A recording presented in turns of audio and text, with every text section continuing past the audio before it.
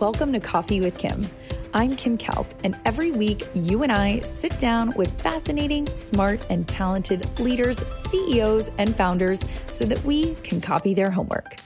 If someone knows how to do something really well, I want to know what it is and exactly how they're doing it. Get ready for aha moments, gems of wisdom, and little-known tips and tricks that we can steal and use in our own lives. If you want to join these conversations and ask these experts your own questions, no point in just me having all the fun. Join us on Wednesdays at 1 p.m. Eastern live over on LinkedIn.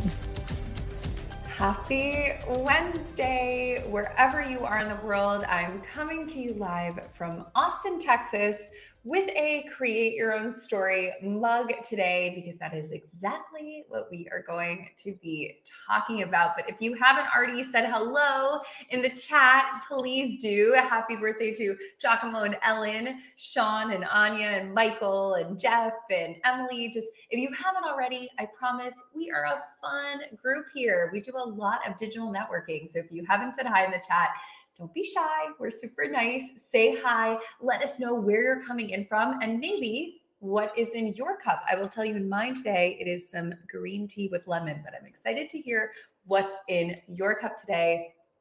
I won't tell if there's like a little Kahlua in the coffee, if you know what I mean. So I am really excited for you to join today. If you are new here, we get together every single week at 1 p.m. Eastern to network, to learn, to copy the homework of really interesting people, whether they are founders or executives or celebrities or CEOs. So I'm excited that you are joining today because we are going to be talking to an outstanding individual and one that you will definitely be copying the homework from. So you might recognize Brad from some of his LinkedIn learning courses or the content that he pushes out on the platform right here on LinkedIn. So I knew that as we rounded out 2021 and we looked to 2022, we really needed to think about growth. We needed to think about growth for ourselves. We needed to think about growth for our companies or our teams or our organizations.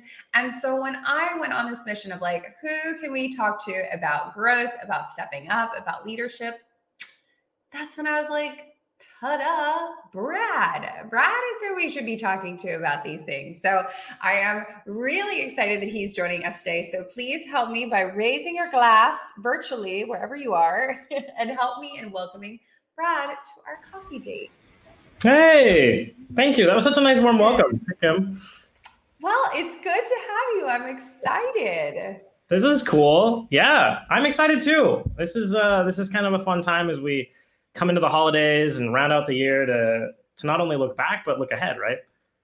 To look ahead, exactly. And I'm really excited because, as I said before, we're taking questions live in real time, like we're all together for coffee. So I'm really excited that you're able to join us today. And I feel like, first and foremost, I have to brag on you just a bit in case anyone, I always tell people to like Google stock. I'm like, Google stock before they join us, but just in case anybody didn't Google stock. You are wildly successful, new company, LinkedIn learning courses, author, all the things. And you sold your first company at 18. I mean, holy moly. At 18, I was still trying to figure out how to like wash clothes and cook over like chicken in my George Foreman up at college. So you have to like let us in on the little secret how at 18, when all of us were burning chicken in college, you were like, hey, I started a company and I sold it. Yeah. I mean, okay. So at 18, I think I thought I knew what I was doing. Right. And now, gosh, many, many years later, you look back and think, gosh, I really didn't know. I just was in kind of the right place and I had a real passion.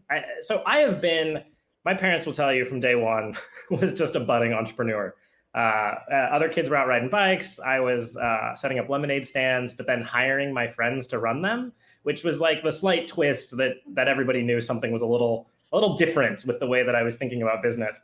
So I've always kind of had a passion for it. And I sort of was right in the moment when, computers were getting more and more prolific. The internet was getting more and more prolific, transitioning from serial ports to USB, and all of this was very confusing. And so I started a computer business that went door to door with my best friend in high school. And this was back when, parents and adults were like, you know what, if a 16, 17, 18-year-old kid comes in your house to fix the computer, it makes sense. Well, you were like the OG Geek Squad. Yes. Yeah, exactly. So this was like right before the Geek Squad. This was before mobile computer repair was a thing. And sure enough, it blew up, like 1,600, 2,000 clients in Los Angeles, big. Yeah.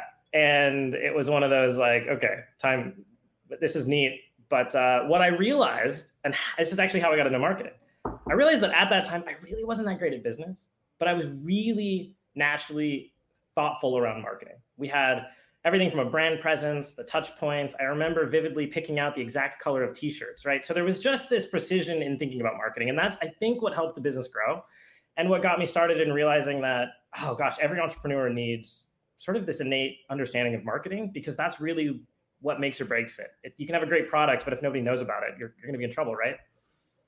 100%. And I actually say that that's true for people as well. You could be the smartest, most talented person in your organization, in your department, but if nobody knows it, then you're not going to get picked to run the sales meeting, or you're not going to get picked to lead the marketing presentation, because you have not showed the genius that's in here to the outside world. Yeah. So yeah. I think everybody needs a good scoop of that. Yeah. I like it. Well, and I'm curious for you, I feel like you sort of took this idea of, people need help fixing computers and going to blow it up to, as you said, 2,000 clients. It's bananas. And I feel like that's kind of what you were doing for the majority of your kind of corporate career. You were coming into these brands that were already successful. They already kind of had something good going, whether it's TMZ or Toyota or LinkedIn, and saying, you guys are doing great. It's not like you're doing bad. It's not like you're doing terrible, but you could be doing better. But you could be like thinking about growth in a new way. So I'm curious, that is a very specific marketing skill, because most marketing is just, hey, we're going to grow this brand so that people know what it is. But it's a different type of marketing to say people already know what Toyota is, or they already know what LinkedIn is, or they already know what TMZ is.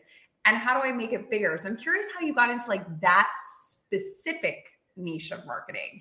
Yeah, actually, it was really so to exactly like exiting this company and kind of going on this journey. Now social media advertising is becoming kind of this budding opportunity. Facebook is sort of allowing more and more colleges to come on board. I'm in college at the time. And I sort of have this thought that these companies are absolutely going to have to sell advertising.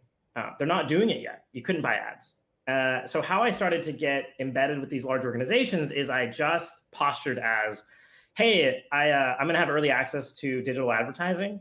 So we should start thinking about what you're going to be doing in these social media platforms. It's going to be a really interesting space. And I just started going to large organizations and selling them this story, this narrative, which transparently was not true. I didn't have access.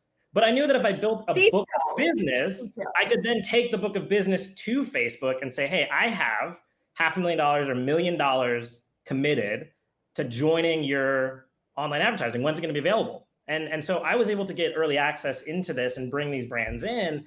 And so growth marketing, like this is before we were even saying growth marketing, was really joining a new space that had way less noise and creating a ton of awareness in this new medium. And so being an early adopter gives you early access to ideas, opportunities, testing. So right away, before even recognizing I'm doing growth marketing, because I'm still in college and even figuring out roughly how to do business, I am buying and selling ads for huge companies that didn't have anybody in their team that could understand it. And they're willing to take a risk because you're selling them the promise of this is new and novel, and I'm the only one who's got it figured out. Not that I was the only one that had it figured out, right? There's plenty of other people doing this, but it was early and it was new. And it was really interesting because brands saw tremendous success because there was no noise. And then you start naturally realizing that you have to do A/B testing, you have to try different concepts, you have to explore different ways of communicating. As more and more noise comes into the market, you have to start evolving the way that you do things. And so that's what sort of spun me into thinking about growth, was recognizing that you get in, you see the success, then the success starts to taper off. And I think that's sort of the natural reality of most marketing opportunities is we get into something, we try something new, and then it tapers off. And what large companies were spending a lot of time doing is not letting one hand talk to the other. You had all of these disjointed teams sort of moving a large goal forward. And there wasn't sort of this one person coming in and asking, like, what, like, are you not seeing the blind spot here? Are you not seeing sort of this opportunity? And when companies aren't thinking about something, the thing that I think we always forget is that as smart and savvy as organizations look on the outside, there's just a billion folks doing the best job they can and trying to collectively make something happen. And it doesn't happen with the same precision that it happens when you come in from the outside. So the ability to come into TMZ and Toyota and others was not that they don't do exceptional marketing and work with amazing agencies that are probably smarter and more prolific. And I know you've got a ton of experience in doing this yourself. So it's not like there aren't a lot of creative folks. It's just that somebody who has done kind of the edge of marketing, has sort of lived in the space of, we're going to try some really new things and I can carry it with confidence, is really what companies look for. Is just rest assured, I've been down this trail. This is what it's going to look like. It's going to be a little scary. So I know we deviated from the question a little bit there, but I wanted to give some backstory because I thought it might be a little interesting. Totally. And I feel like as you were navigating high school and into college, and even now, I would say, as you continue to grow the business and work on new projects, did you have mentors or people that were kind of helping you along the way? Or were you just sort of like, I'm throwing spaghetti against the wall and we're just seeing what sticks? Yeah. So first of all, I have to give, and this is one of those cliches, but it's so true. I have to give credit to my mom, right? My mom was, she had her own business. She was a private investigator, which, was kind of an obscure thing. Sabia never got away with anything as a kid. But she was incredibly encouraging and just allowed me the opportunity, but never gave me the answers. I said, I would say, hey, I'm going to start a business. She's like, I think you have to have a business license. I think you have to have a name. I think you have to do this the right way. I'm like 12. So I have to give her props for sort of mentoring that these opportunities are available and that you just need to explore them and not take no for an answer, right? You just kind of have to accept the fact that to succeed as an entrepreneur, you need to be willing to be the exception. When everybody else is saying no, you have to say yes. I got my first bank account before banks were like, they wouldn't let me get a bank account because I wasn't old enough. But I figured out that if I had a company, the company could have a bank account. So I just started a company to get a bank account because I needed to be the exception. So my mom was like my first huge mentor, followed just really that open opportunity. And then actually I made the terrible mistake of not finding or having a mentor. I would say from like 18 to 25, my head was too big to fit in the room, right? I mean, let's be honest. I was having all this tremendous success. I was walking into companies and they were just saying yes. And who needed a mentor? I had all the answers.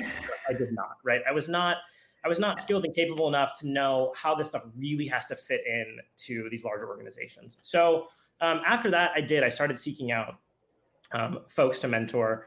And got really lucky at Linda. My boss at the time, David Bakey, was a huge mentor for me because he would recognize that I was in a role that I, at the time, I wasn't satisfied with. And he really encouraged and coached me to figure out how I could gain as many skills as I could out of this organization while simultaneously contributing, right? And so when I began to understand this, I have things to learn from peers. Other marketers are really smart too. Like once I sort of let down the guard of imposter syndrome and started to accept conversations with other people, things really began to unlock. And I actually advise everybody, even entrepreneurs or marketers, find somebody that is smarter or that has a different, doesn't have to be smarter. That's probably not the right term, but somebody that's doing something different. It doesn't even have to be someone that's been in the same path as you, but somebody that's doing something different and equally challenging. And find that person to begin to ask questions to, or at least have a conversation with once a month.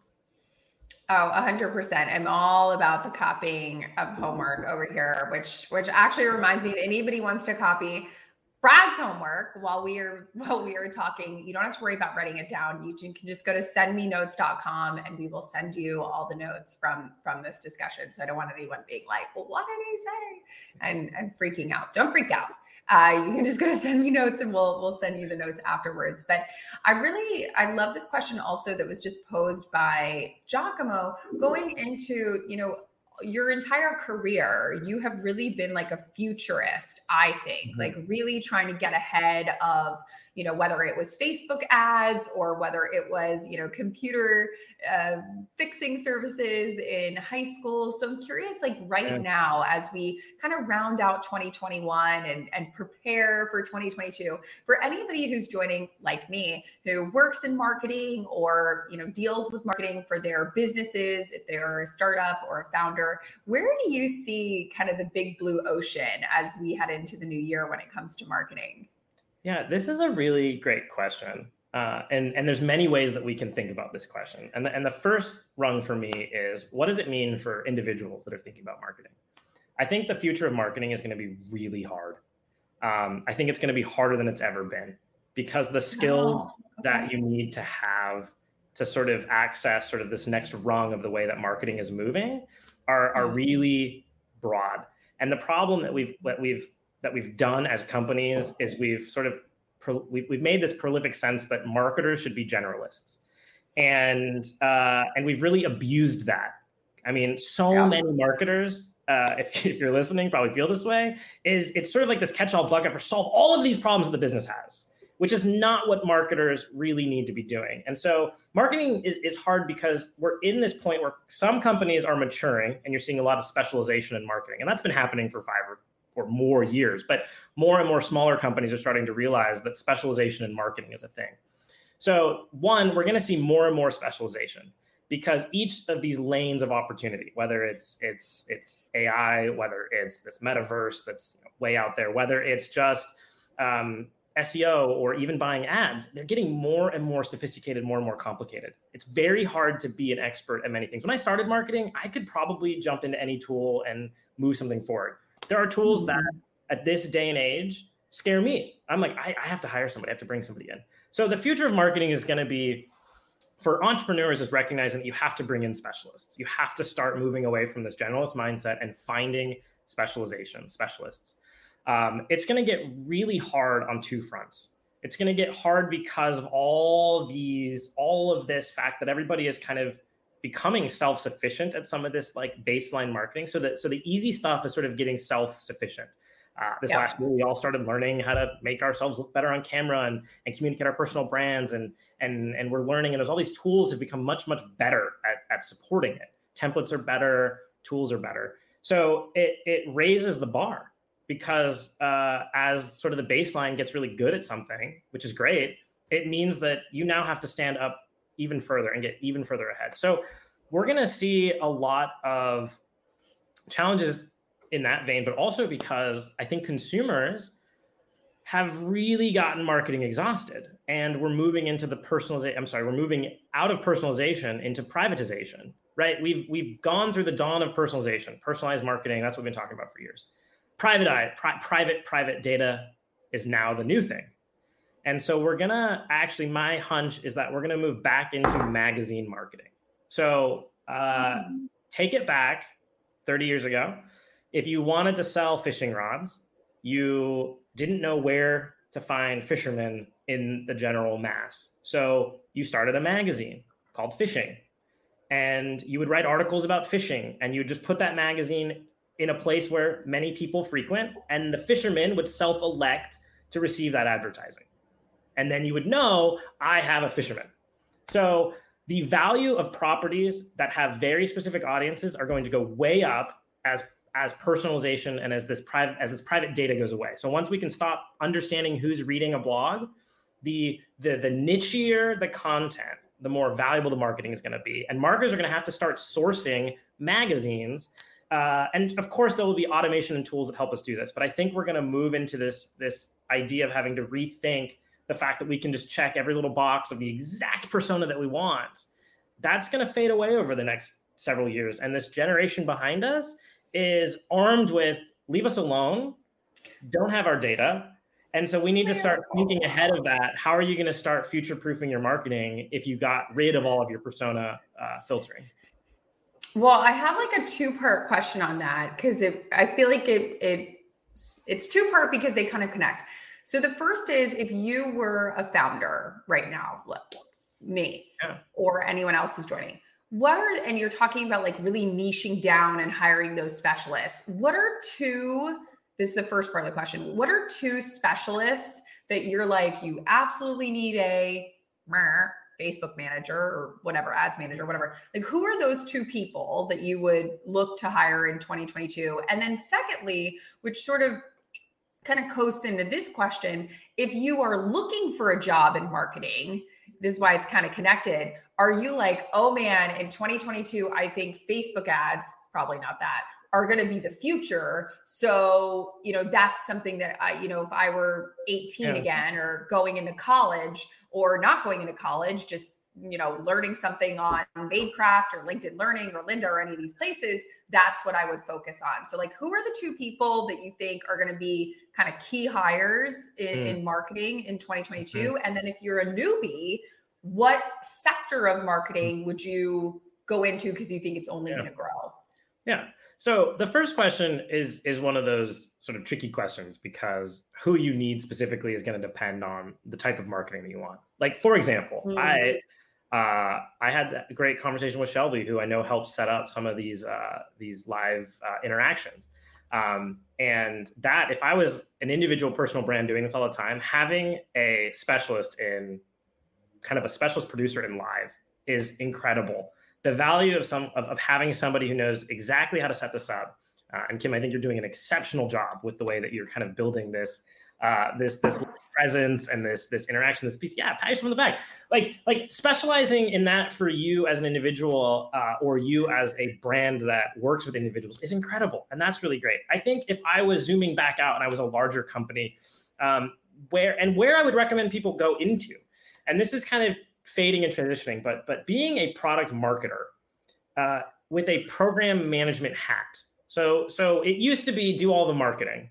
And now it's, in my opinion, we think more in the campaigns of a thing, the whole life cycle of something.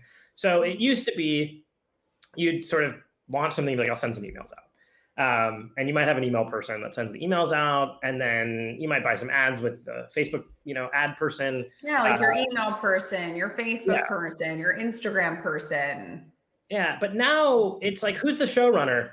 Who is the one that says, okay, we're launching this new landing page. The goal is we want to drive sales in this segment. We need to, hypothetically, we have a software that crosses multiple personas, but now we want to target students. So we're going to build a whole new marketing experience for students. It's going to be educational pieces. There's going to be this marketing. There's going to be this whole component. Who is designing and assembling these big picture ideas, these bigger marketing initiatives that are whole programs, right? This is like, you have to design a program that's going to be, there's these touch points and there's these white papers and there's all of these pieces.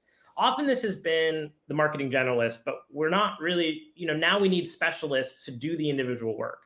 So if you are incredibly creative and strategic, but don't like the actual act of getting into the numbers and getting into the data and manipulating the actual tools to execute, then there's this bubbling up of this opportunity for product marketing managers or program managers in the marketing space.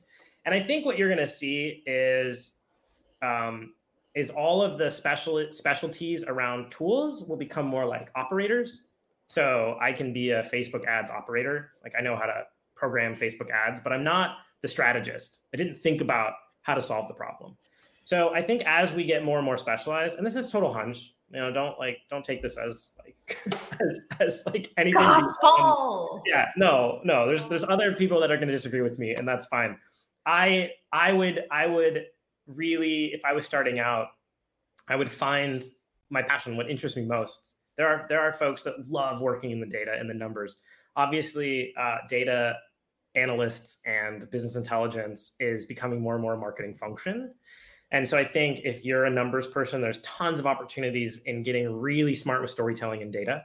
Like, being able to tell stories with data is a whole function of marketing. And then there's like the operation side of it, which is executing sort of the marketing tasks. And then there's the strategy. And if you want to get to the strategy, you sort of have to master some of the under levels. So if you're new to marketing, I would find something, an opportunity anywhere that gets you exposure to some function whether it's just buying ads, whether it's just email, whether it's just X. But if you can find a function that allows you to specialize, it doesn't matter if you don't want to do email marketing for the rest of your life. But mastering a specialty makes it easier to move up because you're not sort of accumulating a bunch of general skills that never get refined. You end up honing a really good skill that you are becoming really, really known for. And then you can move that into a new level because people will trust when you're like, look, I've mastered email marketing. I have no problem moving into X. But they don't trust, like you kind of are trying to juggle all these balls and it's not going so great. So one of the myths in marketing is to try to be really good at everything. But I would actually discourage that. If you're starting out, find something, the opportunity that lets you specialize. It doesn't matter if it's not the specialty forever. You'll be able to transition, but you have to get really good at one thing. Well, what is that phrase? Master of jack of all trades, master of none, or something. Yeah.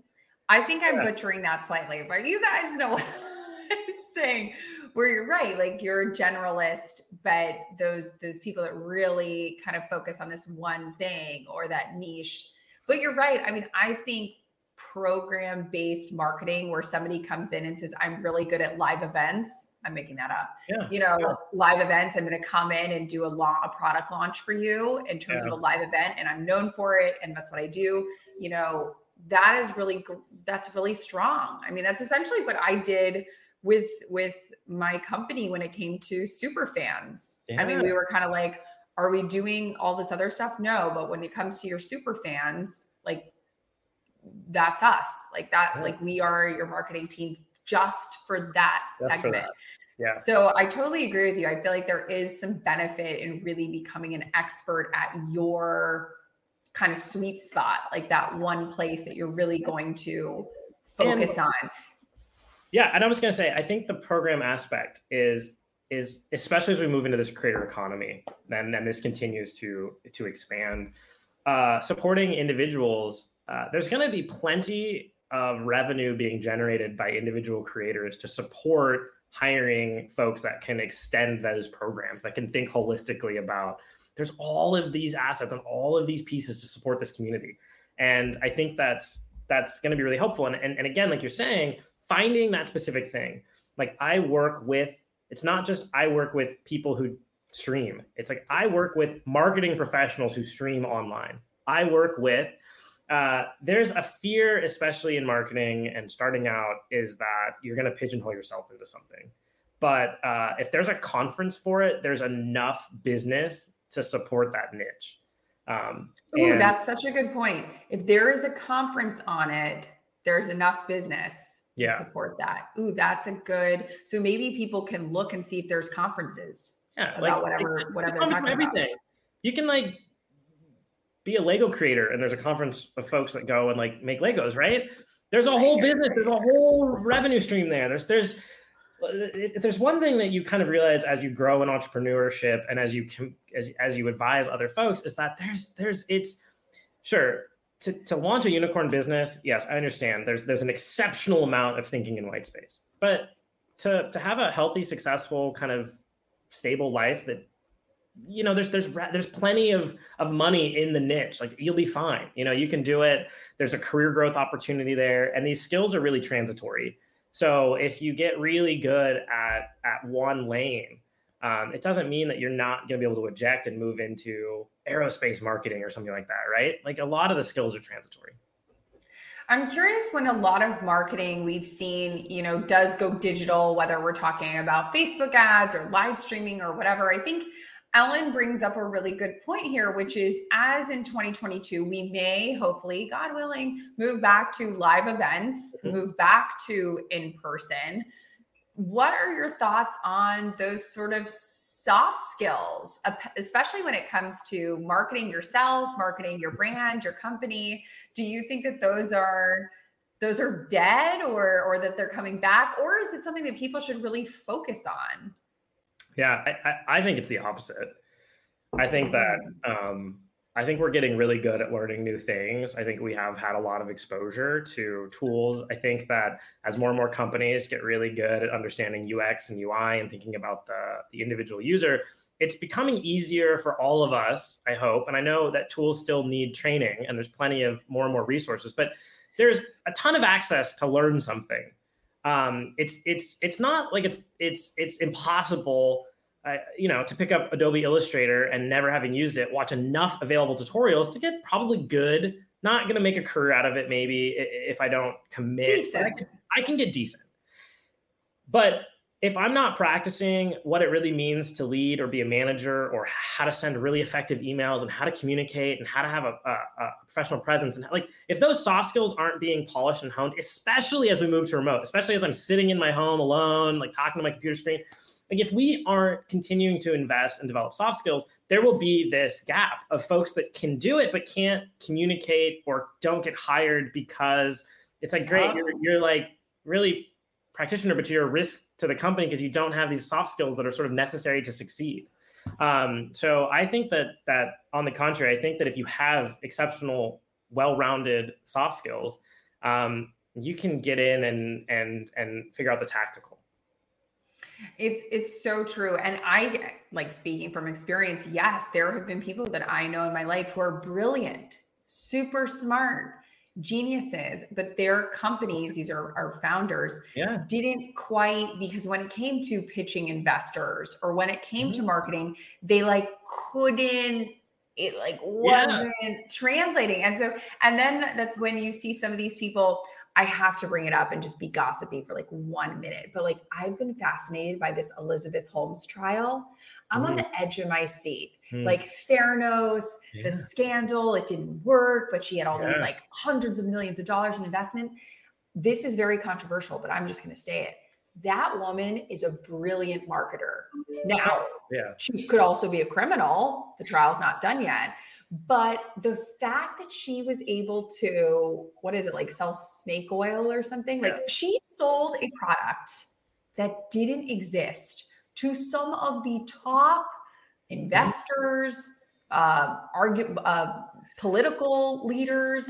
I have been fascinated by that whole story. I think that this is one of those things where the master manipulators are right on the same edge as master marketers. They come full circle. If you're mastering at marketing, you're getting really close to people that are masters at manipulation. And I think that's what you're seeing in Theranos. I think that she is a master manipulator. And what it is too is you see some of these people succeed, where I'm sure there was someone along the way, Ralph, who also had a good idea that maybe they were deciding, do we invest in Elizabeth or do we invest in Ralph? And Ralph probably had the background and the product, but he wasn't as good as marketing, as Elizabeth was. And even though her product didn't work, she won. Yeah. So I totally agree with you. I would say, Ellen, that soft skills are so needed, especially right now, because I think that's how you stand out. I mean, I'm curious for you, one of the things that Abby, my business partner, and I hear all the time in our business, and what we really pride ourselves on, our clients say, I love working with you. It makes me feel like I'm working with a friend. And that to us is, and the work is good too, if I do say so myself, but we really want to create this environment where people feel like, I like working with you. This is easy. This is fun, because you can have a really great company, but if nobody likes working with you, kind of doesn't matter. I mean, do you have that same thought process? Yeah. I mean, of course you want to be working with people that you enjoy working with. And I think as we've moved into this, look, authenticity has become a thread that we've talked about, and it went through multiple levels. Authenticity was let's talk like we're authentic. Then it became, I guess we have to try a little bit. We should communicate some authentic things. We should tap into a few things. And then it became, authenticity starts at the core of an organization. In fact, growth marketing often starts by looking at the entire organization and saying, you can't grow outside of yourself if you don't believe what you're actually selling. There's no hope for you. I won't work with you. It's just, sure, you're going to make a run on it for the next 5-10 years, but at some point your authenticity is going to catch up. And brands go through this, even huge brands. Look at Amazon.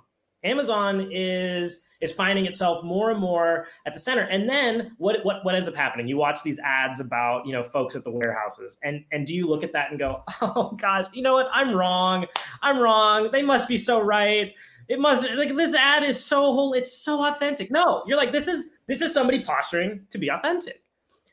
So when you are authentic to what you love to do, you're authentic to the people that you're working with, and they're kind of having that authenticity with you. I think that's what creates sort of these really great pieces. So it's awesome to hear that, because if you're connected with your clients in that way, then it's authentic. And I think that's the other piece is, look, not everything's going to be perfect. Not everything goes right. And honestly, the best authenticity is, hey, I'm doing the best. I'm doing the best I can. Here's where we screwed up. Here's how we're going to fix it. Here's where we're going from here. And if marketing, especially marketers, should know, marketing is just a series of failures, right? I mean, all you're doing is kind of failing up. You're just like, okay, that went kind of well. What did we learn from it? Let's try it again. Let's invoke that. So that's a big piece. And then all the way back to the soft skills component and entrepreneurship, and it is the ability to be convincing, but authentically, right? And to do that, you kind of have to live out your truths, and you have to live out the things that you're really passionate about. And you have to get really good at recognizing that gap, because I think what people invest in as a business, if you're hiring a marketer, anything, is like, if you're not very convincing, then are you gonna be able to convince other people? And it's not manipulate them. There's a difference. There's a difference between I need to manipulate these people to do it, and just, I genuinely believe that we're gonna get to that mountaintop, and I believe we can take this path to get there. And I need to convince you that this is right. And it's not because I want to manipulate you to go to that rooftop or that mountaintop. It's that I know that this is going to work. I really believe it. And let's do it together. Here's the risks. 100%. And I love kind of your thought process when it comes to entrepreneurship and when it comes to being scrappy. Because if I had to pick one word that I feel like really you've carried through your whole career, is like, you've gotten scrappy. Like, you're like, this is what I have to work with. Like, I can do more with less, like really getting scrappy when it comes to marketing. So I really appreciate this kind of pop quiz from Jeff, which is, if you yourself were launching a new product, and I will adjust this question for people that might not be entrepreneurs and instead might be working in corporate. But if you are working in corporate and you are launching a new initiative, or you are launching a new product within your company in 2022, what are some like scrappy tips, maybe specifically to Kickstarter as well, that you would recommend people try? So this is a great question, and this is a fun one, because I'm not a physical product marketer. So we're gonna have to kind of think about this from like a zoomed out perspective. We'll solve some problems here. We can think about this as like, okay, how would I attack this problem? Being personally not the expert. Like, I would not sell myself as I'm the expert at helping you launch your Kickstarter campaign. I would. This is a great place where I'd say there's probably an expert. There's probably a niche of someone that is an exceptional Kickstarter marketer that knows, right? Because what you're going to miss in marketing is, we can say the broad strokes. And here's why people roll their eyes at a lot of marketing education, is the broad strokes are kind of the same across the board, right? Have an exceptional brand, tell a really good product story, make a really compelling, visually interesting video, and be able to articulate the value proposition that you're solving. Like, all it is what's the problem and why is your solution better? And then how do I convince someone that it's better? But I don't know all of the levers to pull on Kickstarter. Someone might know specifically, hey, there's gamification in the reward levels. There's manipulation, or not manipulation, but there's the ways that you can do. I found 3 videos work better than 1 long video, right? This is where experts at something have information that can make you more successful that I, as a marketer, don't have. I don't know the appropriate length for a Kickstarter launch video. I don't know the appropriate reward levels. I don't know any of that. Now, I know enough to say we need to find out those answers.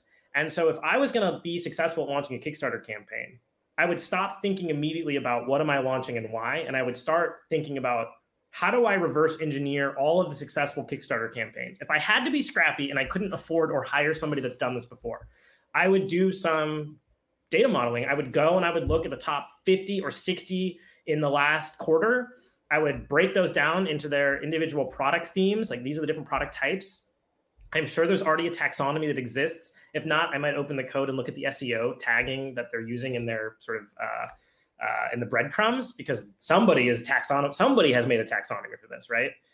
So figure out those category levels and then start to deduce what thematically am I seeing consistent here? Is there a pattern that I can hypothesize? Now, it's not necessarily going to be accurate or true, but at least it'll get you closer. It's like a rule of thumb. It's like in marketing, it's kind of like, just get close enough and then I'll start there. So I'd probably look at what key elements there are. That would be how I'd make sure the campaign was good, but you probably want to start to make sure that there's some early testing in the product. Like friends and family are often way overly optimistic. So if you're ever starting a new product launch or a business launch, you got to go outside friends and family. You need some folks that are going to give you just some raw, real feedback of like, I don't get it. I don't understand. Why would I use that? That's what you want.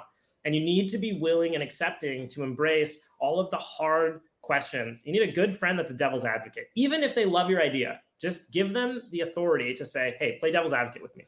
Let's put me in the hot seat. So yeah. I know that was kind of a roundabout answer and didn't give you the specific I am obsessed with surveying people. Like I love it. Surveying people about me, surveying people about the ideas that I have. Do you do a lot of that as well? I guess, do you do a lot of that, one, in your business, but then also just like in your life? Yeah. So in my day-to-day business, constantly am asking across each sort of phase of a project or a process, whoever's involved,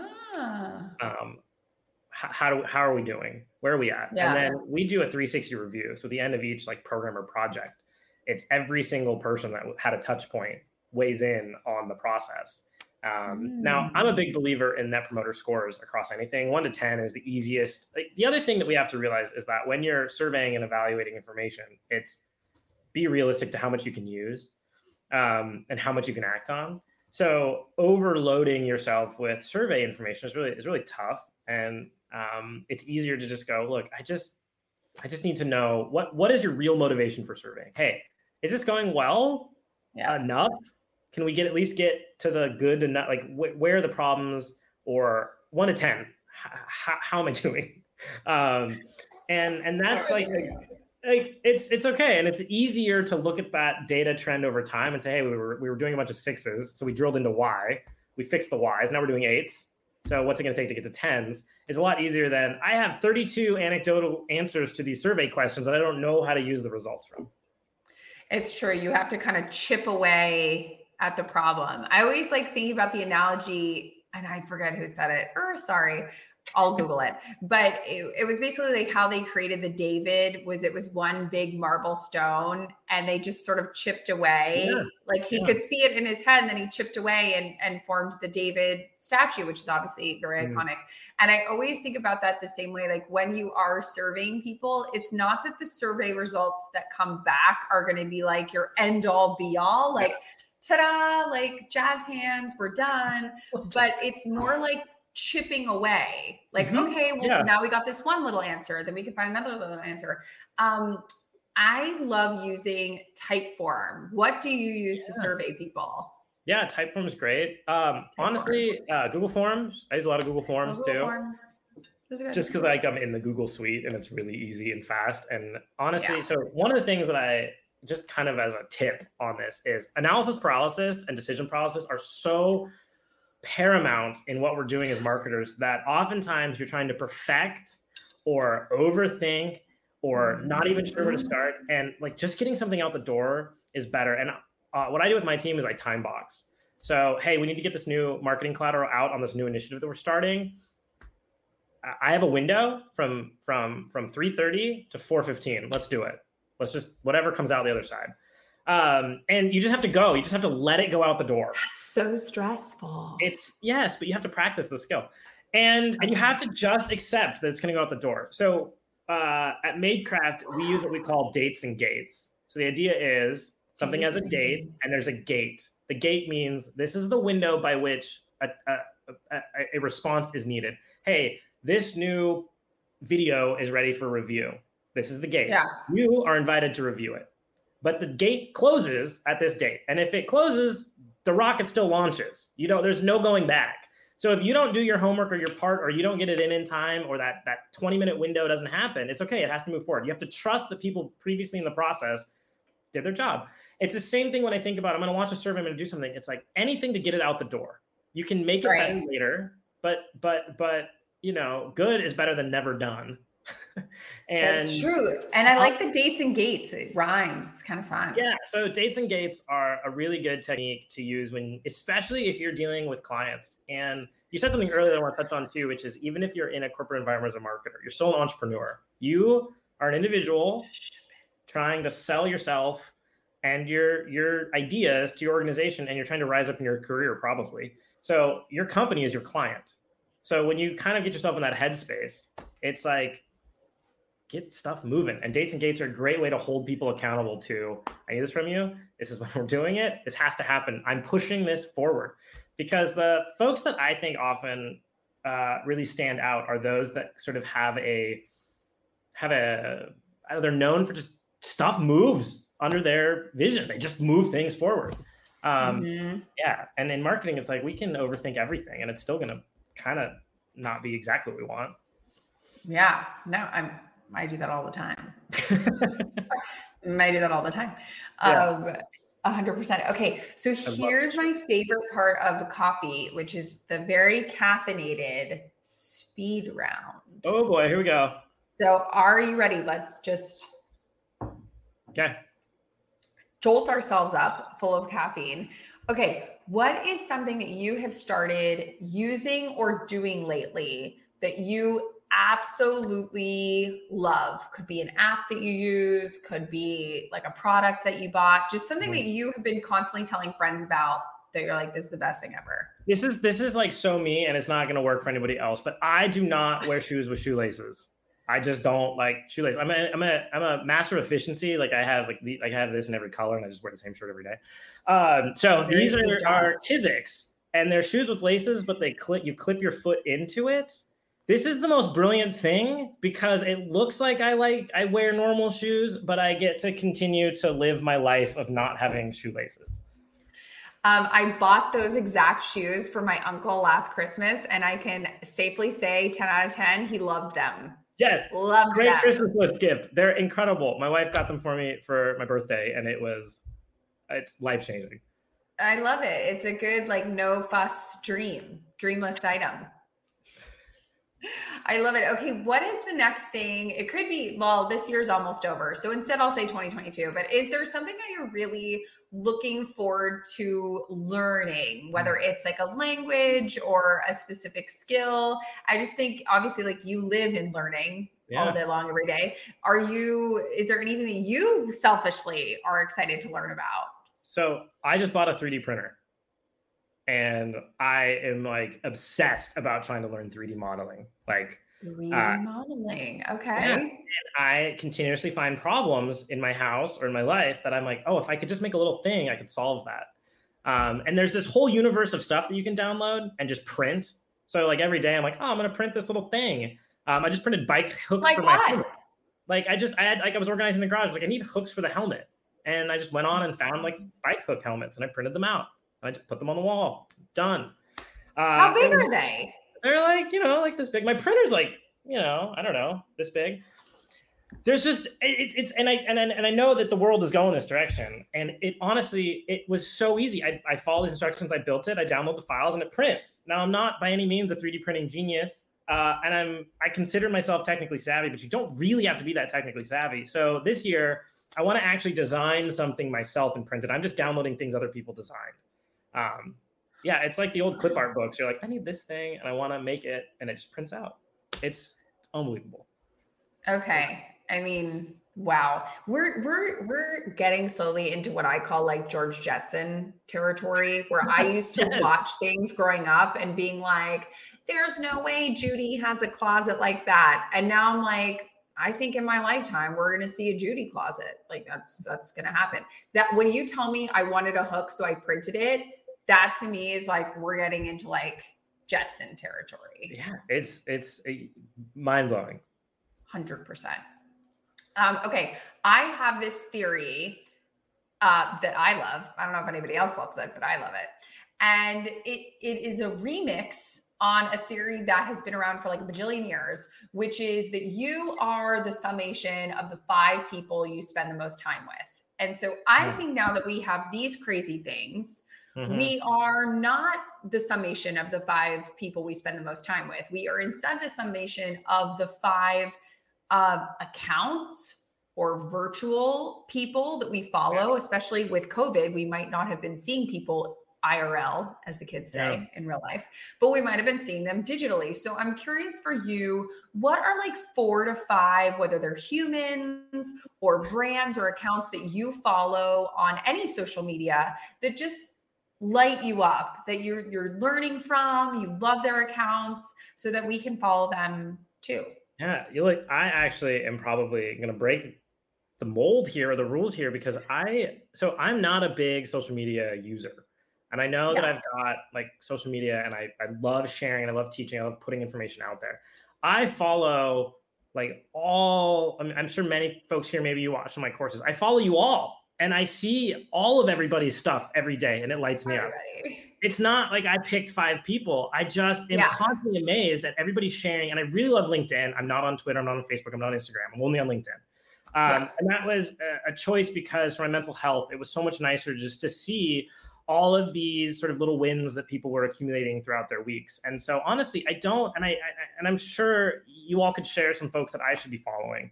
But I just kind of have a massive feed, and I just get really excited to see all the stuff. I mean, every morning I'm scrolling through it and enjoying it. And so I'm sorry I don't have like a specific five prolific people. There are incredibly great people out there.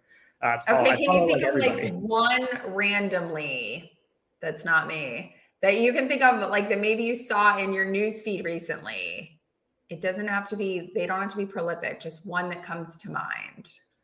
Oh gosh, that's a tough question. I know. We're asking the hard questions, Brad. I know. What about there is Brad, 40,000 followers on LinkedIn. You got to be able to think of one.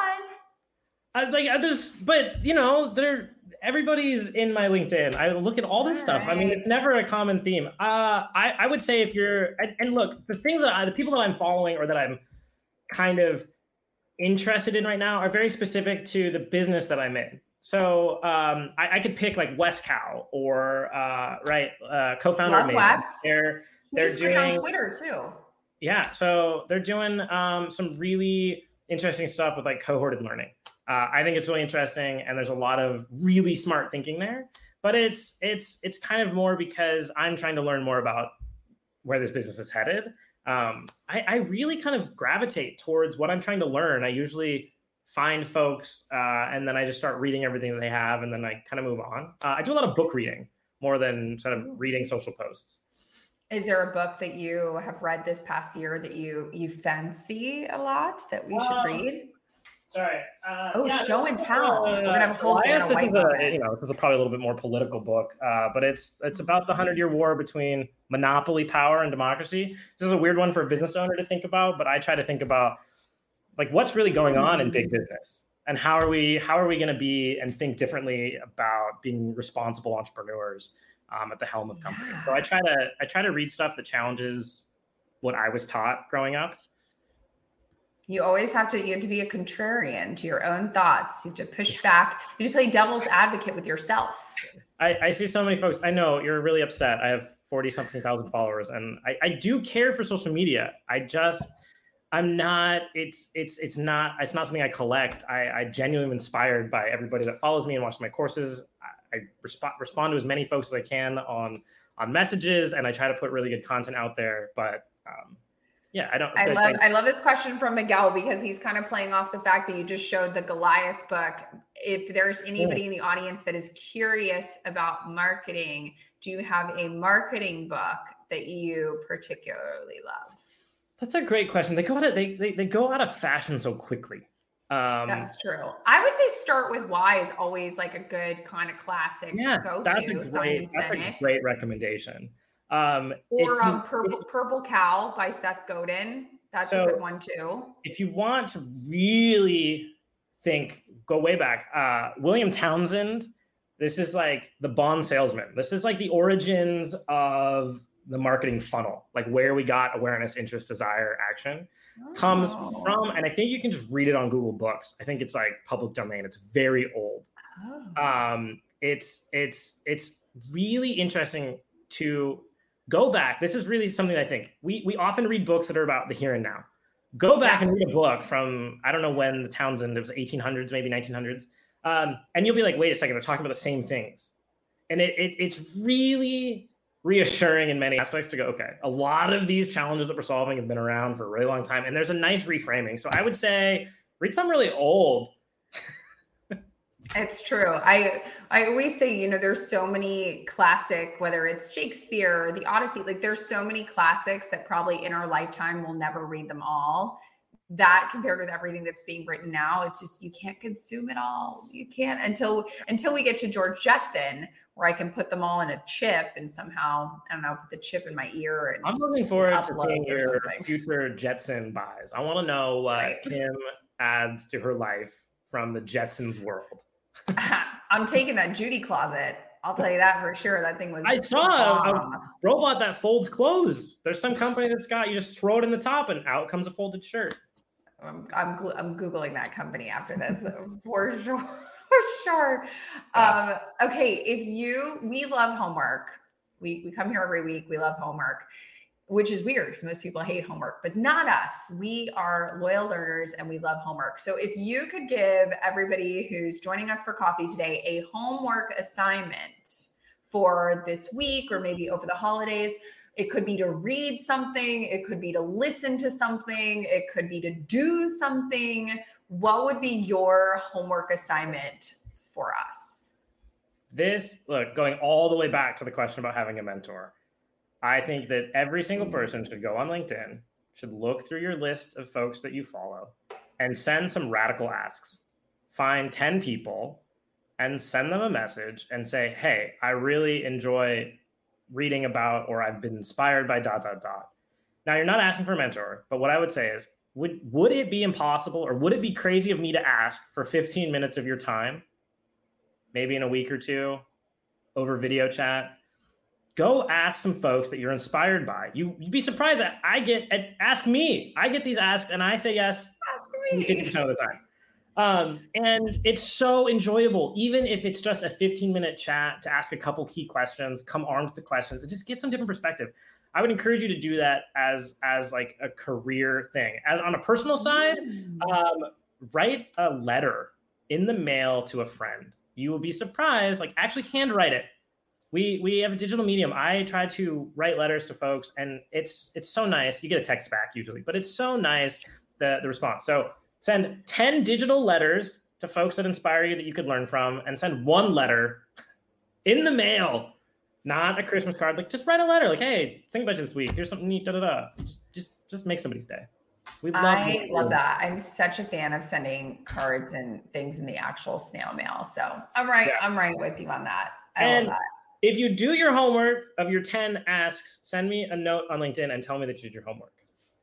Yes, I love that. And obviously, I'm going to encourage everybody to follow you on LinkedIn, and it's really easy because that's your only social platform. So yeah, and you'll be in my feed, so I'll see the things that you post.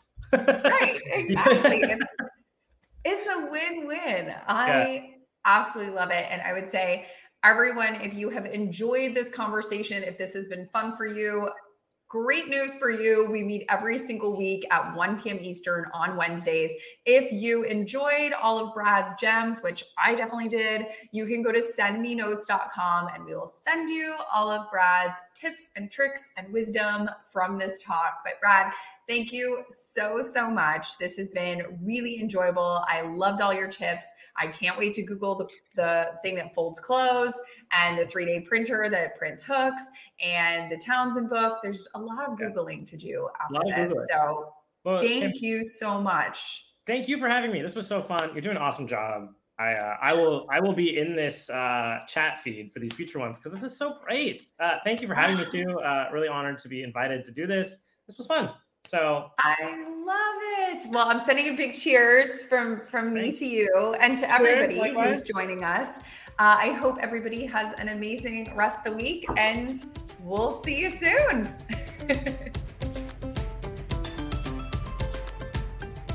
Whew, that was some good stuff. Thanks for being a part of this week's Coffee with Kim. If podcasts are your thing, subscribe to the show and you'll see a new episode appear next week in your favorite listening app. If you want to be a part of the conversation, join us live on Wednesdays at 1 p.m. Eastern over on LinkedIn. You can RSVP at getcoffeewithkim.com. I want you to have your questions answered because why should I get to have all the fun? And let's be honest, you know how to ask some hard-hitting questions. My guests and I cannot wait to meet you. See you soon.